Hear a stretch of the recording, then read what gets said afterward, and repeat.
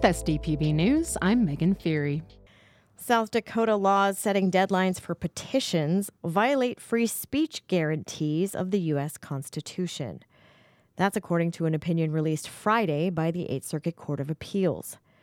A lower federal court ruled last year that requiring filing of petitions a full year before the election is too long for those seeking to make changes to state law. But the judge upheld a one-year deadline for amendments to the state constitution. Now the 8th Circuit has ruled that a one-year deadline for either purpose is unconstitutional. Victoria Wicks has this report for SDPB. The 8th Circuit heard arguments on this latest appeal in October. The state argued that petitions have to be delivered to the Secretary of State a year before the election for administrative reasons. The law's challenger, South Dakota Voice, argued that free political speech is hampered by unwieldy regulation. In its opinion, the 8th Circuit ruled that federal Judge Charles Kornman was correct in finding that a one-year deadline limits political speech of those who circulate petitions seeking to change existing statutes or initiate new ones, in other words, initiated or referred measures. But the appellate court found that the lower court erred in justifying a one-year deadline for petitions to amend the South Dakota Constitution. The 8th Circuit also determined that Judge Kornman did not have the authority to set a new deadline of 6 months, restoring the time frame of earlier years for initiated and referred measures. During oral arguments, Assistant Attorney General Clifton Katz and Judge Stephen Gross discussed what would have happened if Judge Kornman had invalidated the one-year deadline without setting a new one. And what would be the state of the law? Would there just be no deadline at all, and the legislature would need to step in and make one? There would have been no deadline then. Without a court-imposed deadline, Katz said the dilemma would have fallen back on the state. So our legislature would have had to step in. They would have had to call a special session or something to get a law enacted to try to comply with the judge's ruling. That conversation sums up what has now happened. The 8th Circuit sent the case back for an amended ruling from Judge Kornman in accordance with this opinion, leaving the state legislature to fix its laws. For South Dakota Public Broadcasting, I'm Victoria Wicks. The Senate Judiciary Committee has killed a bill that would have restricted minors' access to online adult content. The proposal would have allowed minors who viewed obscene content online to sue the web page's owner. To avoid liability, adult websites would have to verify each user's age with a state-issued ID or personal data. Rapid City Senator Jessica Castleberry is the bill's prime sponsor. She says it requires websites to follow the same rules as liquor, tobacco, and firearm companies. The standard for all businesses should be the same. Adults can look at any legal material they want. Senate Bill 192 simply requires that pornography websites check IDs before opening the door. The bill includes exemptions for internet service providers and employees of media publications. But advocates from both industries spoke against the change, arguing it creates unintended liabilities. Senator David Wheeler opposed the bill in committee. He says the bill has logistical issues. I don't know that this statute is going to have the effect that you want it to have, because all of these commercial entities that you're trying to get to are going to be out of state. They're not going to be here, potentially even overseas. I don't know that we can regulate the entire internet from South Dakota. A motion from Wheeler to kill the bill passed 5-2. The House Commerce and Energy Committee is killing a bill aimed at requiring the South Dakota Lottery to promote adverse effects of gambling. Proponents for the bill want the state lottery to set aside money to promote public awareness of the dangers of gambling. Matt Walls has worked in the field of addiction treatment for more than 20 years. He shared a story of a patient experiencing gambling addiction.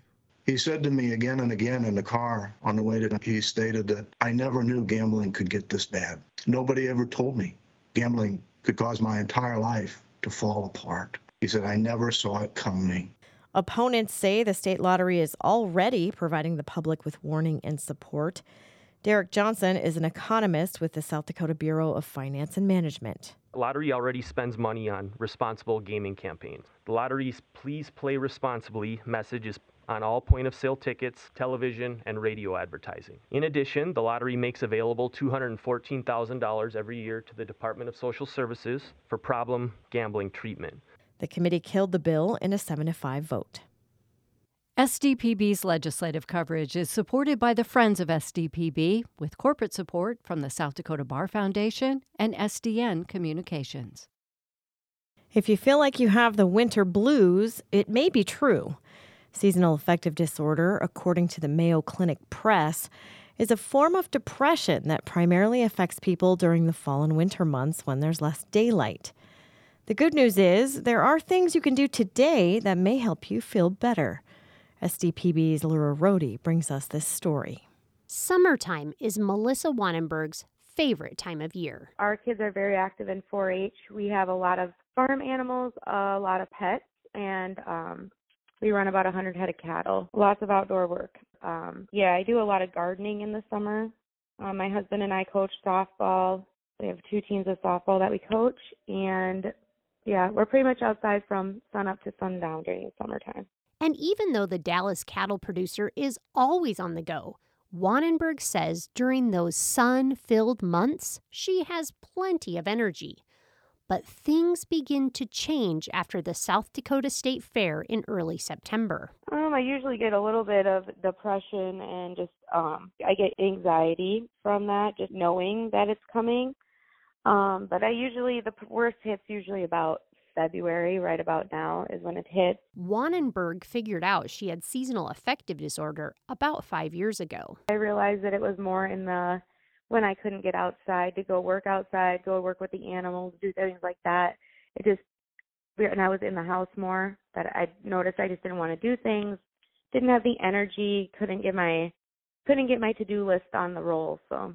There is a scientific explanation as to why some people react to sunless winter days with seasonal affective disorder or SAD, and it is partially to do with serotonin. The retina in our eye, when it's exposed to sunlight, increases our serotonin. Serotonin is like our mood controller, or the volume of our mood. So let me give you an example. So you come home from a hard day at work and there's dishes and nothing's been done, and either fill in the blank, children, significant other, or other people, roommate that live in the house are playing games on their phone.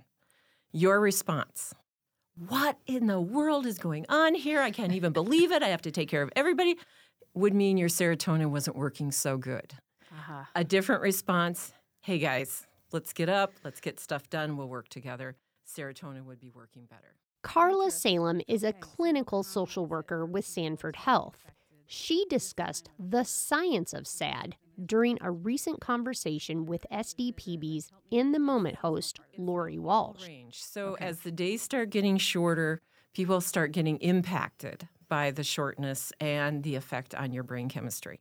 Some people are impacted greatly, and those people would already probably have a diagnosis of depression, and so their chemical history would be a little bit different anyway, so they get really impacted.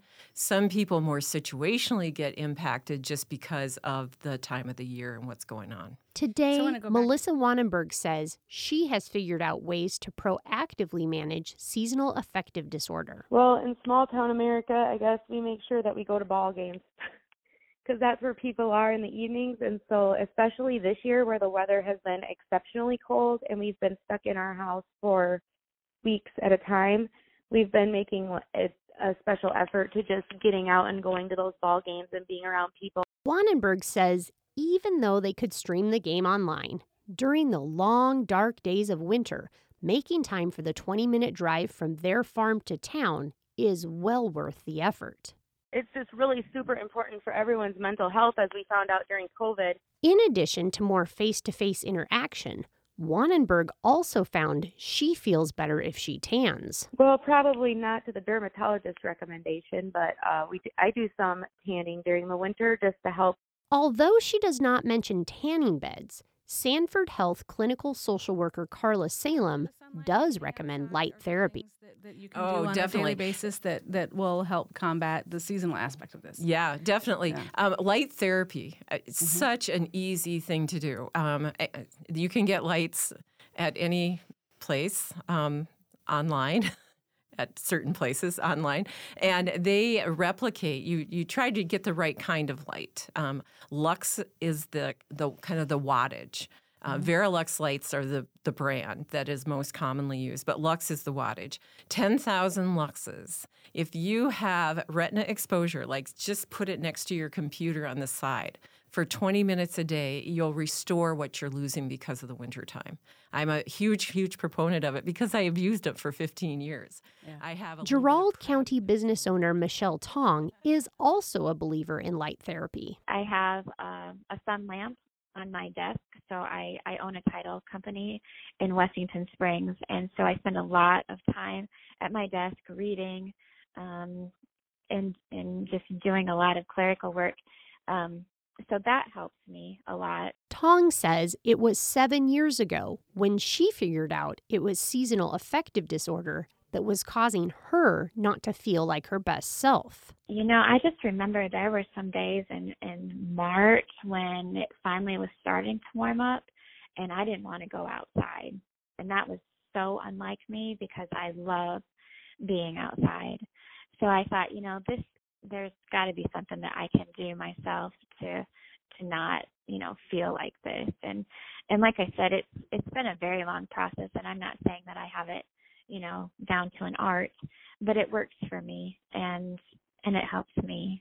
In addition to light therapy, during the winter and early spring, Tong is intentional about getting exercise, eating healthy, taking vitamin D supplements, and getting enough sleep. These are all lifestyle choices that can help with seasonal affective disorder, explains Sanford Health clinical social worker Carla Salem. And if you try to self-treat seasonal affective disorder on your own and you still feel its impact, no, you don't have to go it alone. Salem recommends visiting with your primary care doctor about other options. For South Dakota Public Broadcasting, I'm Laura Rohde. The U.S. saw a surge in cardiovascular-related deaths during the first year of the pandemic. Voices from South Dakota's health community hope it spurs more work to prevent these outcomes. New findings from the American Heart Association show 2020 had the highest heart-related deaths since 2003. The report says it shows how COVID-19 can impact cardiovascular health, including connections to risk factors for heart disease and stroke. Chrissy Meyer, AHA's spokesperson for South Dakota, says that's why it's vital for people to get CPR training. If you're ever called upon to give CPR, it most likely is going to be for a family member or a friend or someone you know and love. And so that's really kind of where the urgency comes in, so that everyone is trained and knows how to respond in a cardiac emergency. Meyer says it's also important to consider healthier lifestyle choices, from eating to exercise, to help keep those risk factors at bay. Meanwhile, the Heart Association says the Asian, Black, and Hispanic communities saw the biggest increases in heart-related deaths, prompting the need to improve access to preventative care from providers and health agencies. Average gas prices in the state have fallen nearly 2 cents per gallon in the last week. This brings the average price to $3.27 per gallon, according to Gas Buddy's latest report. Prices in South Dakota are more than 2 cents per gallon higher than a month ago and stand nearly 7 cents per gallon lower than a year ago. The national average price of diesel has fallen nearly 7 cents in the last week and stands at $4.45 per gallon. The next Tour de Yankton jobs hiring event will be held tomorrow, February 21st, from 1:30 to 3:30 p.m. The event is designed to allow job seekers explore various career opportunities in Yankton. You're invited to stop at participating businesses to learn about the company, apply for a position, and receive a confidential interview. Washington Pavilion Management announced an upcoming change to the Kirby Science Discovery Center. SDPB's Evan Walton reports.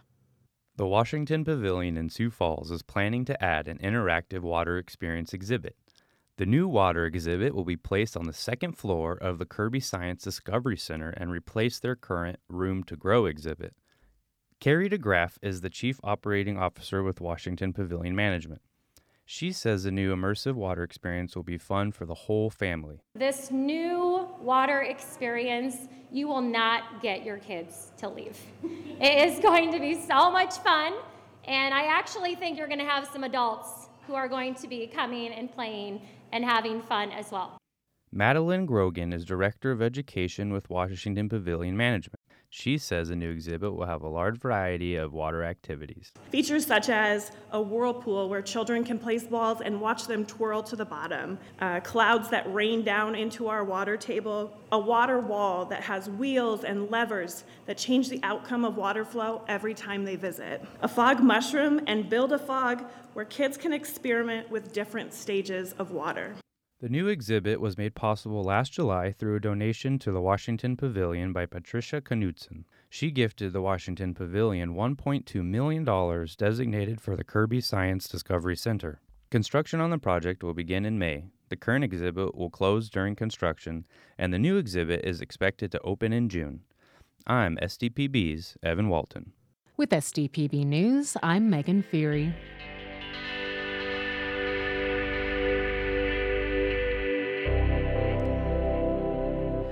And that is your daily news update. Make sure to follow us on Facebook and Twitter at SDPB News and visit sdpb.org/news to stay up to date on our journalism as it comes in. And as always, thank you for listening.